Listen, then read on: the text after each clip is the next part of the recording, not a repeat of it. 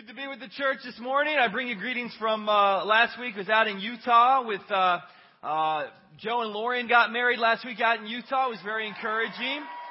And the church is doing very well in Utah. I want to bring you just good news. They have a couple players on the football team who've become disciples in the church out there. They've been restoring people to the fellowship. They're adding to the number. It's growing. Kip and Bethany Harm's doing a tremendous job. The heart, the effort, the resources we've even given over to that work, really God is multiplying and blessing. So it is exciting to see God growing a sister church out there. And I was just grateful to be there and see the faith and the spirit. You know, this is the season of Thanksgiving, right? This is Thanksgiving week. And you know, I don't know if you know the origin of Thanksgiving, but early in the days of the beginning of our country, the history says the Pilgrims celebrated a Thanksgiving when they, had a great harvest in Plymouth, Massachusetts. And there's other historians who say it started in Florida when the Spanish, people who came on over to America, they were having a Thanksgiving feast. And we know it's been a tradition.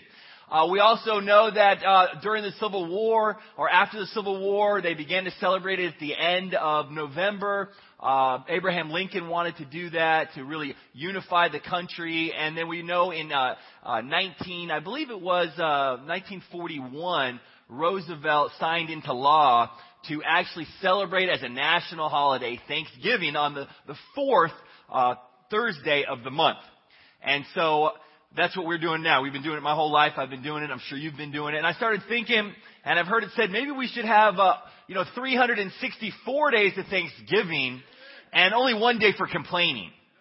One day of just griping and complaining. That's it. This is one day you get to gripe and complain. Instead, we have the one day that we all have to be grateful. It's easy in our culture to be unhappy or to gripe and complain. It's sad that that's that way, that we just get stuck in it. I remember a long time ago, right after Carrie and I's 5th anniversary, we had opportunity to go to a campus conference out in London. The World Conference back then was being held out there. And so I made arrangements that we would stop before we got to the conference. We'd stop part of our anniversary in Paris, France. And I thought, that would be awesome, right? To get a chance to go there. I was early 30s. I thought that'd be exciting. And what happened was I had this whole detailed plan mapped out for our trip over there. And, we were only going to be there for a day and a half or 2 days before we had to go to the conference. So I had every hour mapped out how we're going to make the most of our time and just have a really romantic, special memory. I loved history. So I thought this is going to be incredible. And when we got on the plane and, I had all my detailed schedule mapped out, guess what happened? The plane sat there on the tarmac and was delayed for like hours. And, I began to get really grumpy. I got really unhappy and grumpy and frustrated and frazzled. My plans were not going to work out. I knew when we needed to land and where we were going to go, and things weren't going to work the way I wanted them to. And I was just in you can ask Carrie, he was in a bad mood. So I want you to get this. Well, here I was with my beautiful wife going on a really exciting trip to be part of a great campus conference, over there in London. I was going to get to see places I'd never seen in my life. I'd even made preparations to go to Paris, France. It was going to be so exciting. And I'm really grumpy on the plane because things weren't going the way I wanted. Many of us can be that way. All too often. And if you're ungrateful, you're going to be unhappy. If you're focused on yourself and your own plans and your own way and how things got to work out for you, you're going to be unhappy. Sadly, most of America can relate to me. Sadly, some go way beyond that. In our culture today, 18.8 million American adults, or about 9.5% of the population, 18 and older, are given into serious depression every year. They say about 30 to 40% of people are depressed, especially women in particular. We find that statistically, we know at some point everyone's affected by depression, either somebody they know or themselves. We find that 15% of depressed people will actually take the step of committing suicide.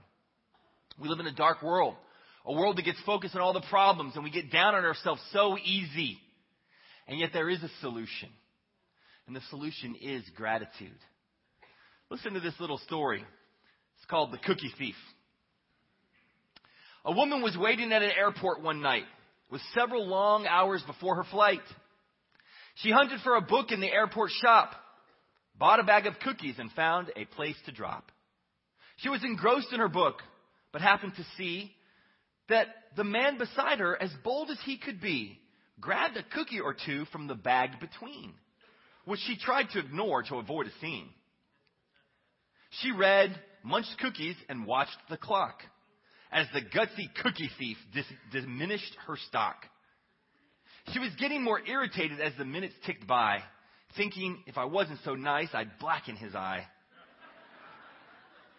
With each cookie she took, he took one too. When only one was left, she wondered what he'd do. With a smile on his face and a nervous laugh, he took the last cookie and broke it in half. He offered her half as he ate the other. She snatched it from him and thought, oh, brother, this guy has some nerve and he's so rude. Why, he hasn't even shown any gratitude. She had never known when she had been so galled, and sighed with relief when her flight was called. She gathered her belongings and headed for the gate, refusing to look back at that thieving ingrate. She boarded the plane and sat in her seat, then sought her book, which was almost complete. As she reached into her baggage, she gasped with surprise. There was her bag of cookies in front of her eyes. If mine are here, she moaned with despair, then the others were his, and he tried to share. Too late to apologize, she realized with grief that she was the rude one, the ingrate, the thief.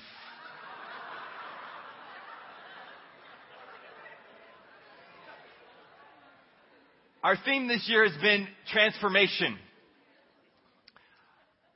And we need to have been transformed through all our study, our time reflecting on the cross, reflecting, as Charles talked about, that we need to have the heart of a child, and realizing that we need to be transformed.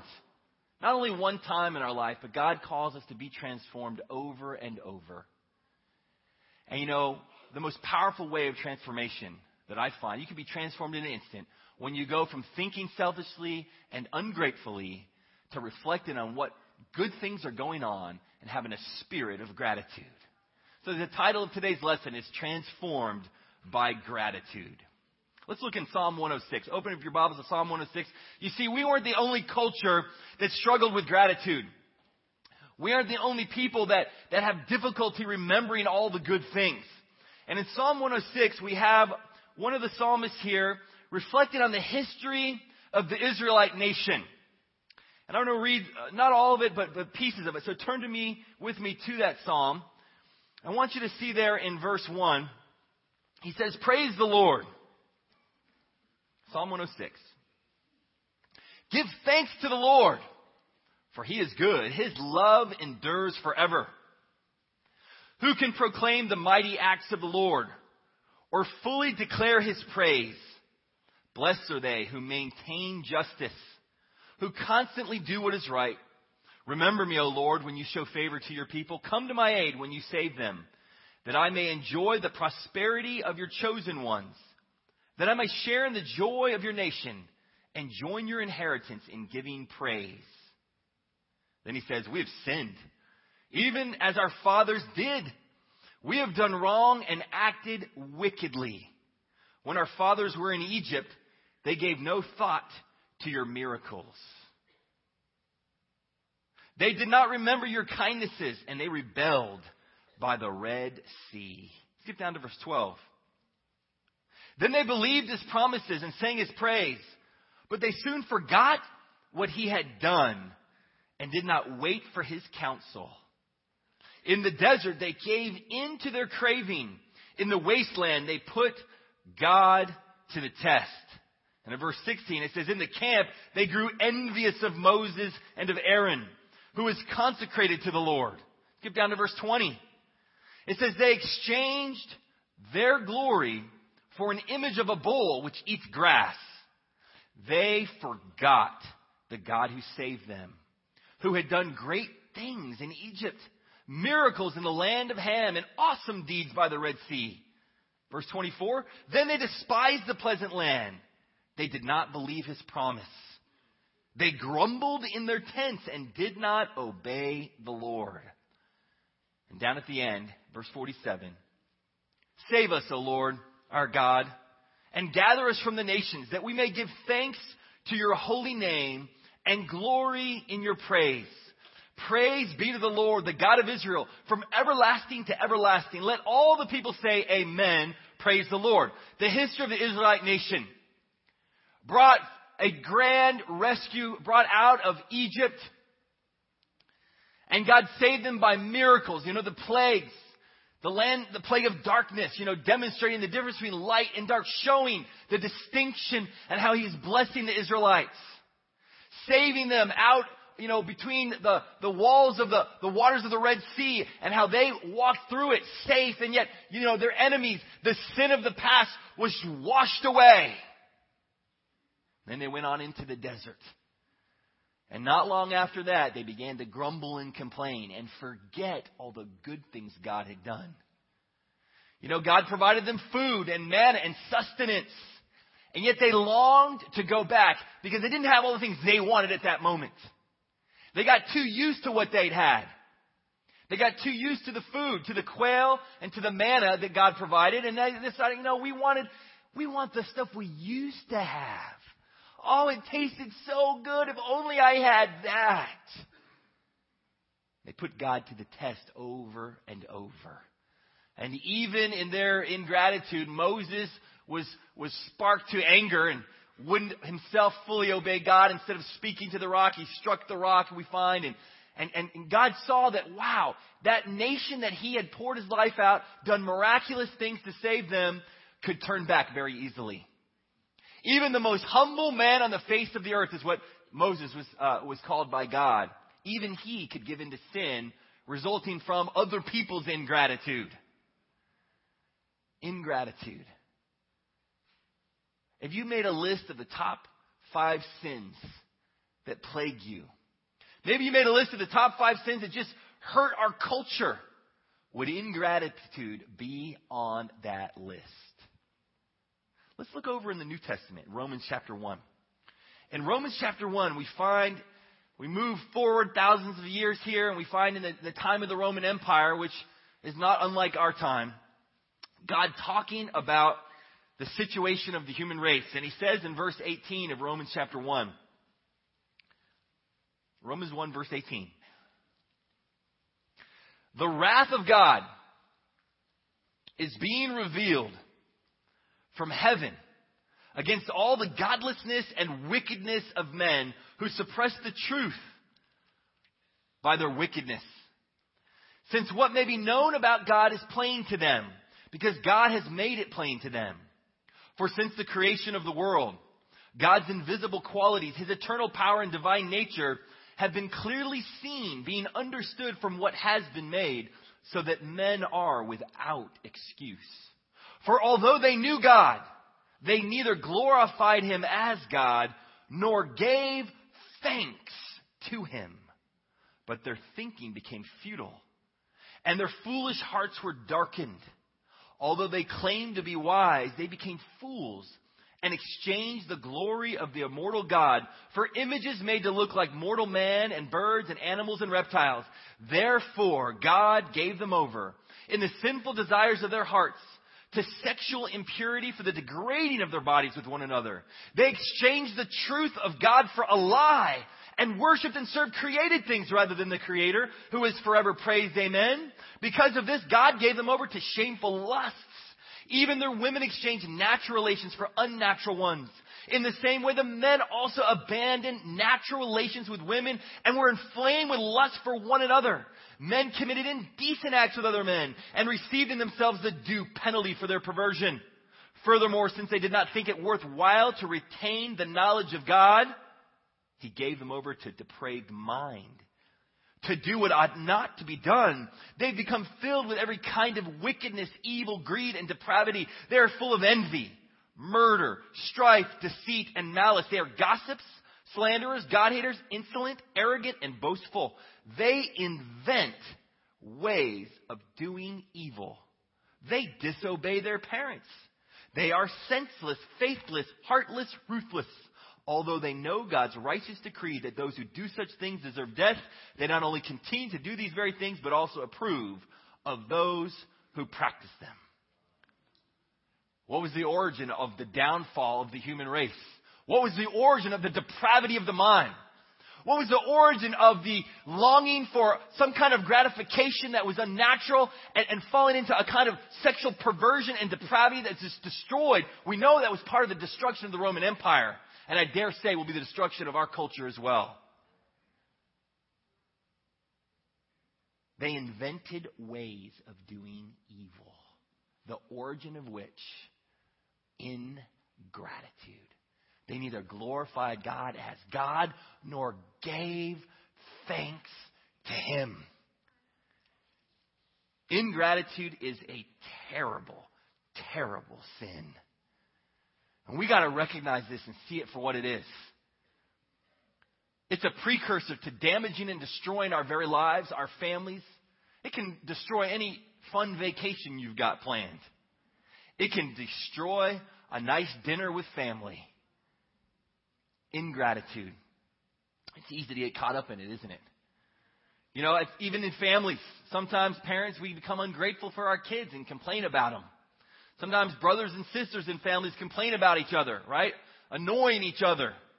Sometimes children, the kids begin to complain about their parents, thinking only of what they don't have, what they don't get, what their parents aren't doing right, forgetting that their very existence is because they were fed and nurtured and taken care of and trained and taught and loved when they could give nothing back. You know, I think about how our natures are to be complaining and grumbling about the greatest things in our life, sadly. I think about my own kids, and they love each other a ton, but, you know, more than one occasion they complain about how they annoy each other. Man, my sister annoys me. Man, my brother annoys me. And yet, one time at church when Caitlin was only like 3 years old, this is when we used to meet at Rancho High School, she was left at church accidentally through a miscommunication through mom and dad. Yeah. At the time, you know, meeting at Rancho, that was a nice blessing because we only live about a half a mile from Rancho High School. But as soon as we got home and we realized, Caitlin's not with you? No. She's not with me? Kyle opens the door, bursts out and starts sprinting down the street. He was probably like 7 at the time. And though his sister annoyed him when it came to really facing the reality of what was precious to him, man, his sister was important to him.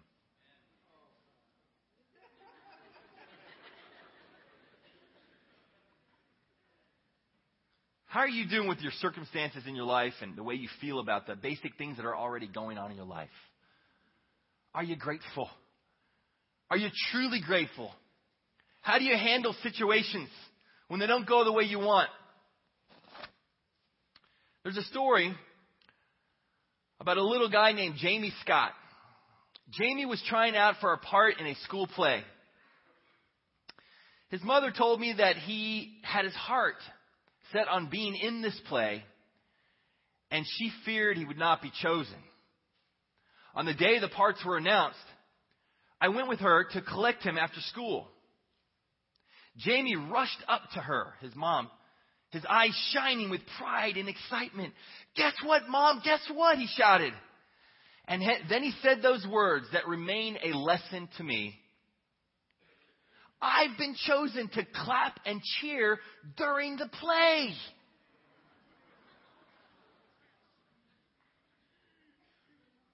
And his perspective was one of gratitude for the role that he had been given, that he was going to be given something to do. He was going to have a part to play. He was grateful. How are we doing on our gratitude? How's our overall attitude? How do we feel about our work in the ministry? How we feel about our current job? How we feel about our current boss? How we feel about our family, our brothers, our sisters, our mom, our dad? Where are you really at? Ingratitude will destroy our own personal life, the lives connected to us, and will destroy a ministry, and will destroy a city. We need to cultivate a gratitude within us. How do we do that, right? Isn't that the question? We need to be grateful. They neither gave thanks to God, nor glorified him as God. And that began the downfall of their lives. So how do we cultivate a gratitude? What is needed to really develop gratitude? I have two basic charges for you. Two ways to cultivate gratitude. And the first is this. We need to learn to say thank you. It's been said that it's better to say thank you and not mean it than mean it and not say it. We need to learn to say thank you and cultivate a culture of gratitude in our hearts by speaking the words. You know, there's a story about a teacher who wanted to demonstrate the impact that we could have by sharing gratitude and appreciation for other people. And she did an experiment in her class where she told the students to go out and she gave each one 3 blue ribbons. And with those 3 blue ribbons, they were to go to somebody and express appreciation for them. Tell them thanks for something they had done and give them the ribbon and say, hey, you're valuable to me. So one of the students in the class, it was a junior high school class, he went to a local executive that he had talked to about a career planning class that he was doing. And he gave him the ribbon and said, thank you for helping me with my career planning class. I really appreciated your help. Well, that executive was willing to, let the blue ribbon put on him. And then the student said, and I have 2 more ribbons. Will you please, pass them along to someone else? So the executive goes, okay, sure, I'll do it for you. And he thought about his grouchy boss, the owner of the company. He thought, I'm going to give it to him, cheer him up a little bit. He's grouchy. So he goes on in and he asked his boss, hey, would you mind, one of the students that my son knows from school gave me this ribbon, and he asked me to pass on another ribbon for someone that I appreciate. And, I do appreciate the creative genius that you have in running the company. I appreciate that. So would you wear the ribbon? And the boss surprisingly goes, yeah, sure, I'll wear it. Thank you. Appreciate that. And then he goes, and I have another ribbon that I would like for you to, if you wouldn't mind, they've asked us to pass this out as well. And they're doing a little experiment to see how this could affect people. So if you wouldn't mind passing along as well. And he goes, begrudgingly, he's like, sure, I'll do it. And so he gave him the other ribbon. And so the owner of the company on his way home was thinking about who he was going to give it to. And he thought, I got to give it to my son. I haven't, really encouraged him very much. I haven't seen him much. He's working so many hours. So he pulls on into the driveway and goes on upstairs to see his son doing his homework. And he says, son, I haven't talked to you a whole lot lately. I've been working so many hours. But I was given this blue ribbon, and one of my employees told me he really appreciated my creative genius. Can you believe that? He appreciated me. And I started thinking, I really appreciate you. And I know I don't tell you enough. I really love you, and I appreciate you. And you're a great son. I appreciate the time that we do get when we get it. And I want you to know I really value you. And he gives him the ribbon. And the son started sobbing. He started crying, just tears pouring out his eyes. And he said, Dad, I can't believe you're doing this right now. I've been making preparations that tomorrow I was going to end my life because I felt like Mom or you or no one really cared about my life. And I realize now that's not true. And we underestimate the power of just saying thank you and the ripple effect it can have on the lives of people. The scriptures teach in 1 Thessalonians 5:18 that we got to give thanks in all circumstances. Give thanks in all circumstances, for this is God's will for you in Christ Jesus. In all circumstances. Whatever circumstance is going on in your life, can you really give thanks? Can you be grateful and express gratitude to the people around you? Can you be grateful and say thank you out loud to God regularly? Are you willing to say, hey, I'm grateful in the morning, in the evening, in the afternoon? When you wake up in the morning, you say, God, thank you for a new day. When you go to bed at night, are you thanking God in your mind for all the good things He's done for your life? Can you say thank you every day out loud to other people? There's a story about a guy, I read a story about a guy who built this, he's a wealthy guy, built a beautiful home in the mountains. I think it was out in Colorado. And he built this beautiful ski resort home. It was like his cabin. And he and his family were up there visiting.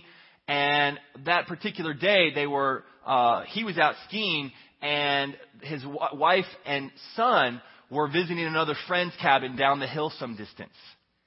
Well, what happened was a storm came in and an avalanche was started on the hill. And the avalanche was so severe that it tumbled down the hill and totally wiped out his entire house, his entire cabin. He just got done building it. Wiped it out, demolished it completely. And he was safe, and later he had found out from a friend what had happened with his wife and son. And he had been worried, and he didn't find this out right away. But he was complaining in his heart, I can't believe this happened. I just built this home. It's incredible. I just built it. Why would this happen? Why would God allow this to happen? And he comes to find out that his wife and son were driving back up to the cabin.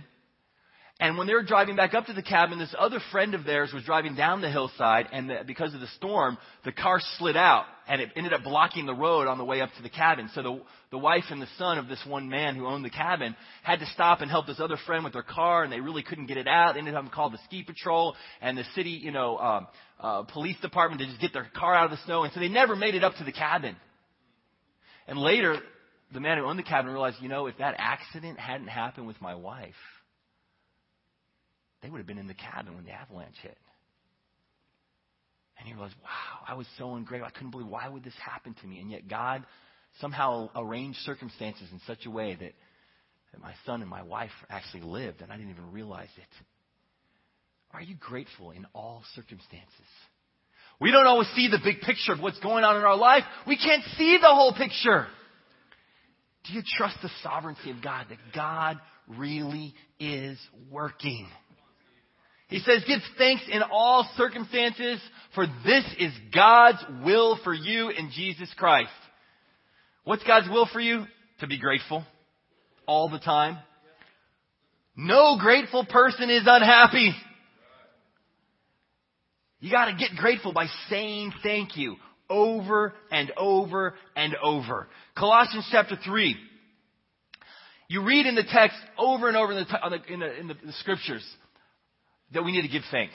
Over 100 times it talks about giving thanks, being grateful. We find in Colossians chapter 3 verse 15. Let the peace of Christ rule in your hearts. Since as members of one body you are called to peace, and be thankful. Let the word of Christ dwell in you richly as you teach and admonish one another with all wisdom, and as you sing psalms, hymns, and spiritual songs with gratitude in your hearts to God. And whatever you do, whether in word or deed, do it all in the name of the Lord Jesus, giving thanks to God the Father through Him. It's not until we think we're going to lose something that we really get grateful. Right? It's not until we realize something was close to being taken away from us that we get grateful. In our family this past week, we found out that Terry's nephew, Kyle's first cousin Paul, has leukemia. And, his family, they own a little business. And I was talking to his father, my brother-in-law, Paul. And he said, Steve, nothing else matters. I'm putting everything on hold. Nothing else matters except my son being well. And prior to that, he could have listed off a to-do list, a list of struggles and difficulties and concerns with his business that would make him feel discouraged or depressed or wondering what's going on. And he realized none of that matters at all.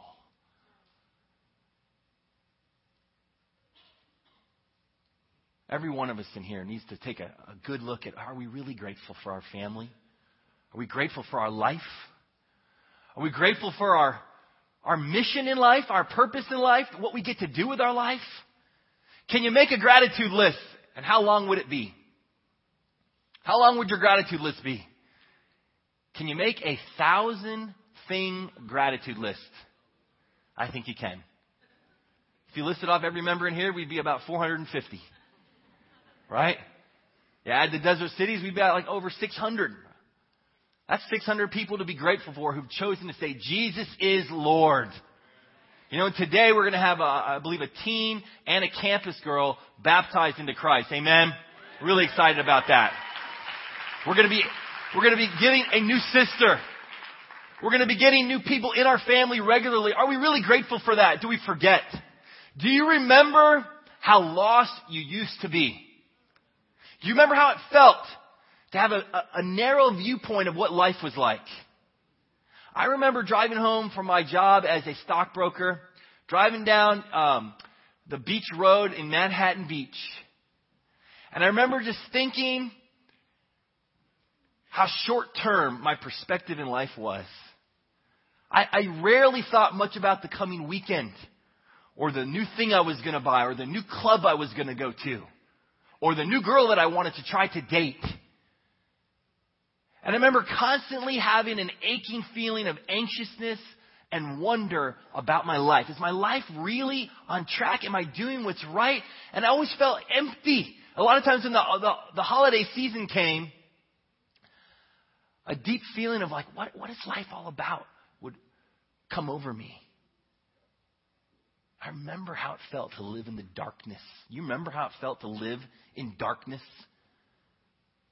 And then I remember how good it felt for God to come down and say, okay, here's some men were sent to my life. They pulled me out of the darkness. They taught me the Word of God. They showed me a purpose for my life. They pulled me out of the sin and the wreck of my life. They taught me why my life, had meaning. I finally found the one thing worth my very best. And that was living to the glory of God. To honor Him, to speak about Him, to help other people become disciples of His. I remember that first Christmas as a disciple. I remember I was dead broke. I remember, my life really wasn't going great on the outside. I had challenges. I was a young guy, started a career, but I had no money at all. I remember I had to write cards to all my family and friends that Christmas. I couldn't buy anybody a thing.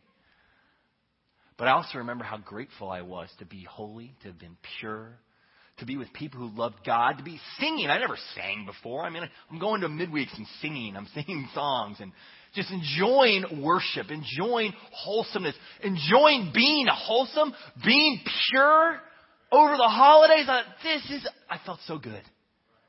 Do you remember? Are you grateful for being pulled out of the darkness? We got to say thank you to God. But you know what else?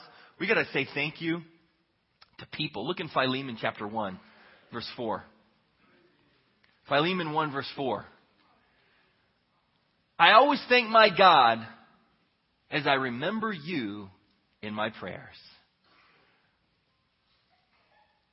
Right? Paul was writing here and he says, I always thank my God as I remember you. He's telling God how grateful he is for Philemon. He's telling him how grateful he is for the people in his life. When you pray, do you just list off the names of the people that you're grateful for? And can you list a whole series of things about the people that you're grateful for? How easy is that for you to do? I wrote down a couple, and it's a privilege to get to speak publicly because then I can encourage those I love publicly. I wrote down for Carrie, it took me 5 minutes to write down 10 things for the people that are near me. I wrote down about Carrie. I'm grateful for her love for God, her love for me, her beauty, her cooking, her hard work, her love for fun. She's a great mother. She's a great servant. And she has great wisdom. About Kyle, I wrote he's obedient, respectful, loving. He loves sports, loves to pray. He's a UCLA fan. He's a great athlete, a great student, a great friend, and he loves his sister. About Mike, I wrote he's loyal, serious, devoted. He's a great cook, and I get to enjoy that over the holidays. He's a great preacher. He has crazy stories. He likes guns, and I'm a guy, I like gun stuff, and I like man stuff. He likes adventure, and he's bold. I wrote about Doug. He's a best friend. He's funny. He's wise. He's a great minister. He was the best man at my wedding. He also is a UCLA fan, which is very wise of him. Heart for the underdog. He expects others to honor God. He loves to have fun. And I wrote down, he's not here. I was going to make fun of him, but I'm grateful that I'm better looking than Doug. About Jake, I wrote that he's passionate, committed, a great shepherd, loves people, a great athlete, a great musician. He's my right-hand man. He's very real and open. He laughs a lot, and he's thoughtful. And I could go on about so many of you over and over and over and over. How easy is it for you to express gratitude to people that are near you? And do you do it? We need to say thank you, to cultivate a gratitude which can cure the ills within our family, the ills within our ministry, and the ills within the whole world. The last thing I want us to say is this. Not only do we have to say thank you, but we got to express gratitude in action. We got to express gratitude in action. You know, in Leviticus chapter 22, verse 29, we find that God is commanding actually for the Israelites to be grateful. He says, when you sacrifice a thank offering, when you, not if you, when you're supposed to do that. God understood that's how you stay strong spiritually. That's how you grow in life. That's how you avoid all the depraved thinking of our culture. When you offer a thank offering to the Lord, sacrifice it in such a way that it will be accepted on your behalf. Do your best. Give it your all. Don't sacrifice blemished animals. And I think about so many inspirational examples of people expressing gratitude in action. I think about one of the teen sisters in here. She realizes that next week is our Hope Day of Giving, where we're going to meet the needs of the poor through our work with Hope Worldwide. And we're going to give specifically to Hope. We're going to also give our weekly offering, which goes to the work of building the spiritual ministry. But we're going to give a special offering next week to Hope. And, you know, one of the sisters in our ministry, one of the teen girls, decided, hey, I want to make a difference in my school. So she gets a can. She decorates it. And she goes into her class and she just passes it around and explains what Hope Worldwide does. How they help people, how they meet the needs of orphans, how they've built hospitals, how they really serve and make a difference. And even as a congregation, we are all volunteers on our big Hope Day for Hope Worldwide. And she passed it around her classroom, and she got the goal for every member of the church that Hope was asking for is $52 a person to donate to Hope Worldwide. She got it that one day right in class. That was Natalie Mardigan. Isn't that awesome? She did that.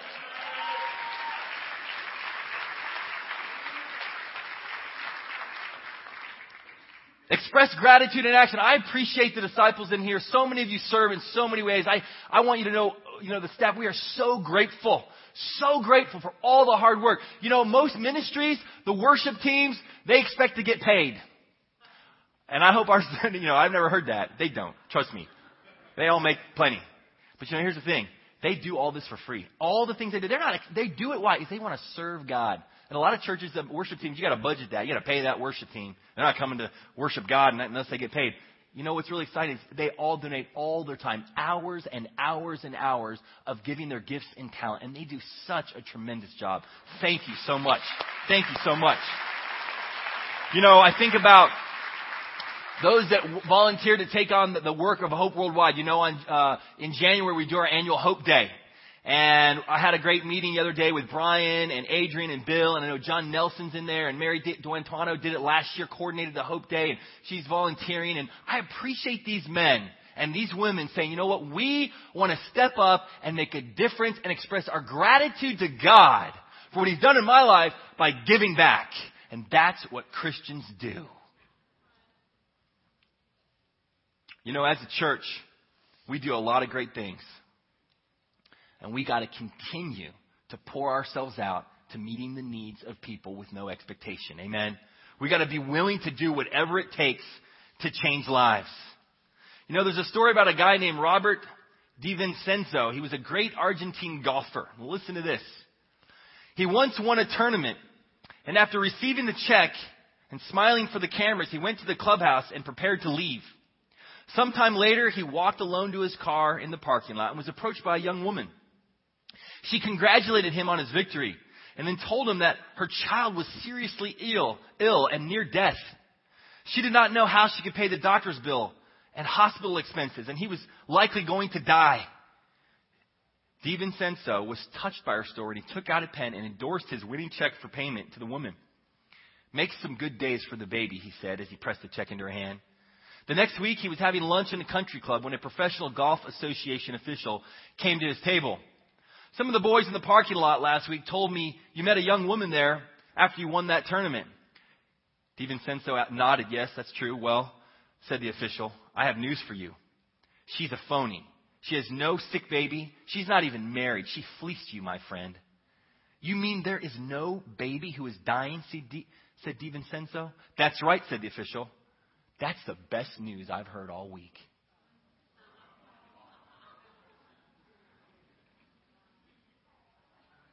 You can't substitute for gratitude. And expressing gratitude, it doesn't matter what's going on. When you are giving and caring and making a difference, it changes you.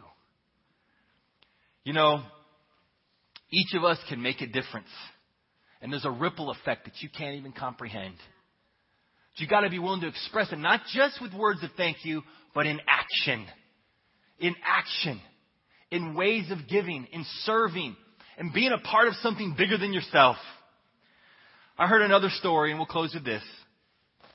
It's a story about a teacher.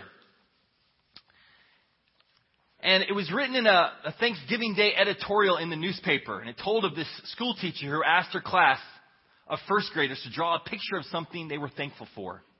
She thought of how little these children from poor neighborhoods actually had to be thankful for. But she knew that most of them would draw pictures of turkeys or tables with food. The teacher was taken aback with the picture that Douglas handed in. A simple, childishly drawn hand. But whose hand? The class was captivated by the abstract image of the hand. I think it must be the hand of God that brings us food, said one child. Another one said, a farmer. Another said, it's because the farmer grows the turkeys.